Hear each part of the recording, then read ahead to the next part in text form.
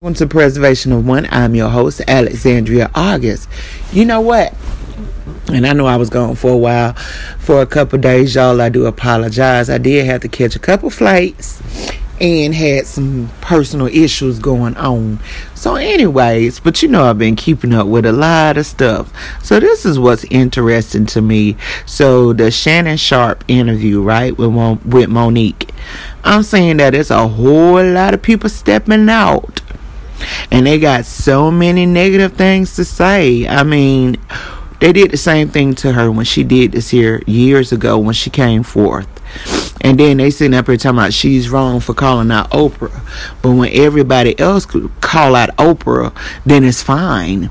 And it makes me wonder. And I've always felt like this here, but I know exactly what it is. So I guess I'm not wondering. It seems like if you don't fit the stereotype, it seems like if you don't fit the stereotype, then,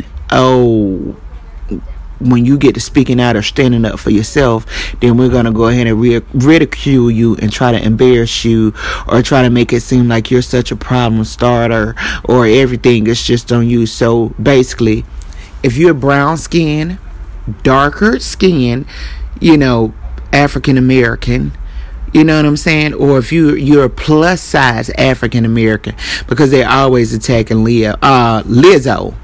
You know what I'm saying? And just like somebody made the comment to Scarface talking about she was ugly. Well, guess what? If she is ugly, she's an ugly rich bitch. How about that? And Scarface, you're not ugly. I actually think that you're very beautiful. Honestly, I don't listen to your music, but I really think that you're very beautiful. And Lizzo and Monique as well. Anyways, so yeah, if you don't fit the status quo, it's like everybody want to gang up and this and that. Man, fall back. At the end of the day, that lady got the right to speak her truth. And guess what's so crazy? The things that she said about Tyler Perry and Oprah Winfrey, etc. Apparently, she's not the only one saying the same thing about those same people. And apparently, they've been doing the same old shenanigans for years. So, I mean, how dare come after her like that? I just think that that's just very crazy and very, that's double standards, That's exactly what that is.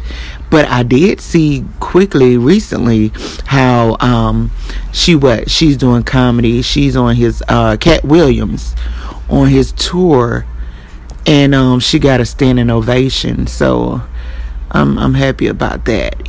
People clapping for and cheering for and all that. I love to see it because I truly think Monique is pretty dang on funny.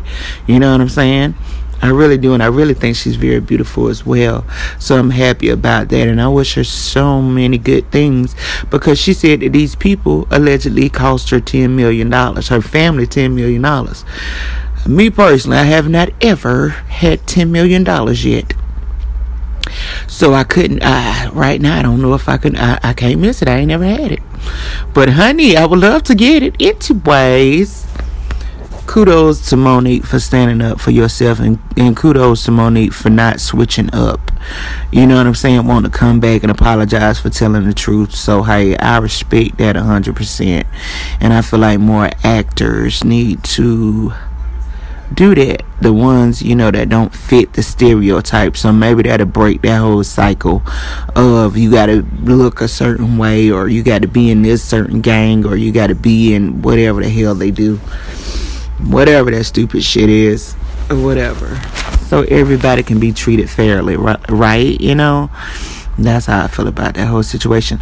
So listen, we're gonna close off Vortex 4, right?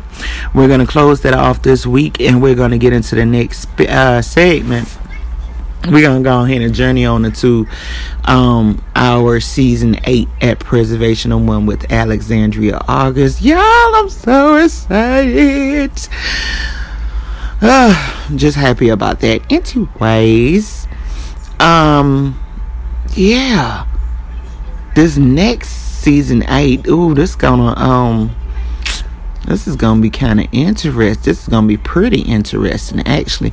And actually, the next subject that we're gonna be touching on and whatever, a lot of times people don't want enlightenment, or may feel like it is wrong to be enlightened or to have illumination or whatever you want to call evolving or whatever the case may be. I don't know. Anything can be scary. You know what I'm saying? Once you put that fear in your mind, and once shackles is on your mind, like Christianity. Like how they did us back in the day or whatever. And then I seen now, I'm not certain, I'm going to do my research on this, how they said, they said they took Matthew 17 out of the Bible, out of NIV or whatever. So a lot of people is moving away from NIV, the new NIVs. They're moving away from it because they're seeing chapters missing. But guess what? Even in the older NIVs and a lot of the older Bibles, there's already chapters missing. It's whole books missing out of the anyways. Okay? They've been doing this for years. Heck, they've been doing it for centuries, truth be told. That's all I got to say about that. Ain't this thing about to be interesting in season 8? Yes, this is going to be good. Anyways, go get a copy of my book, A Conversation with Alexandria August. Thank you.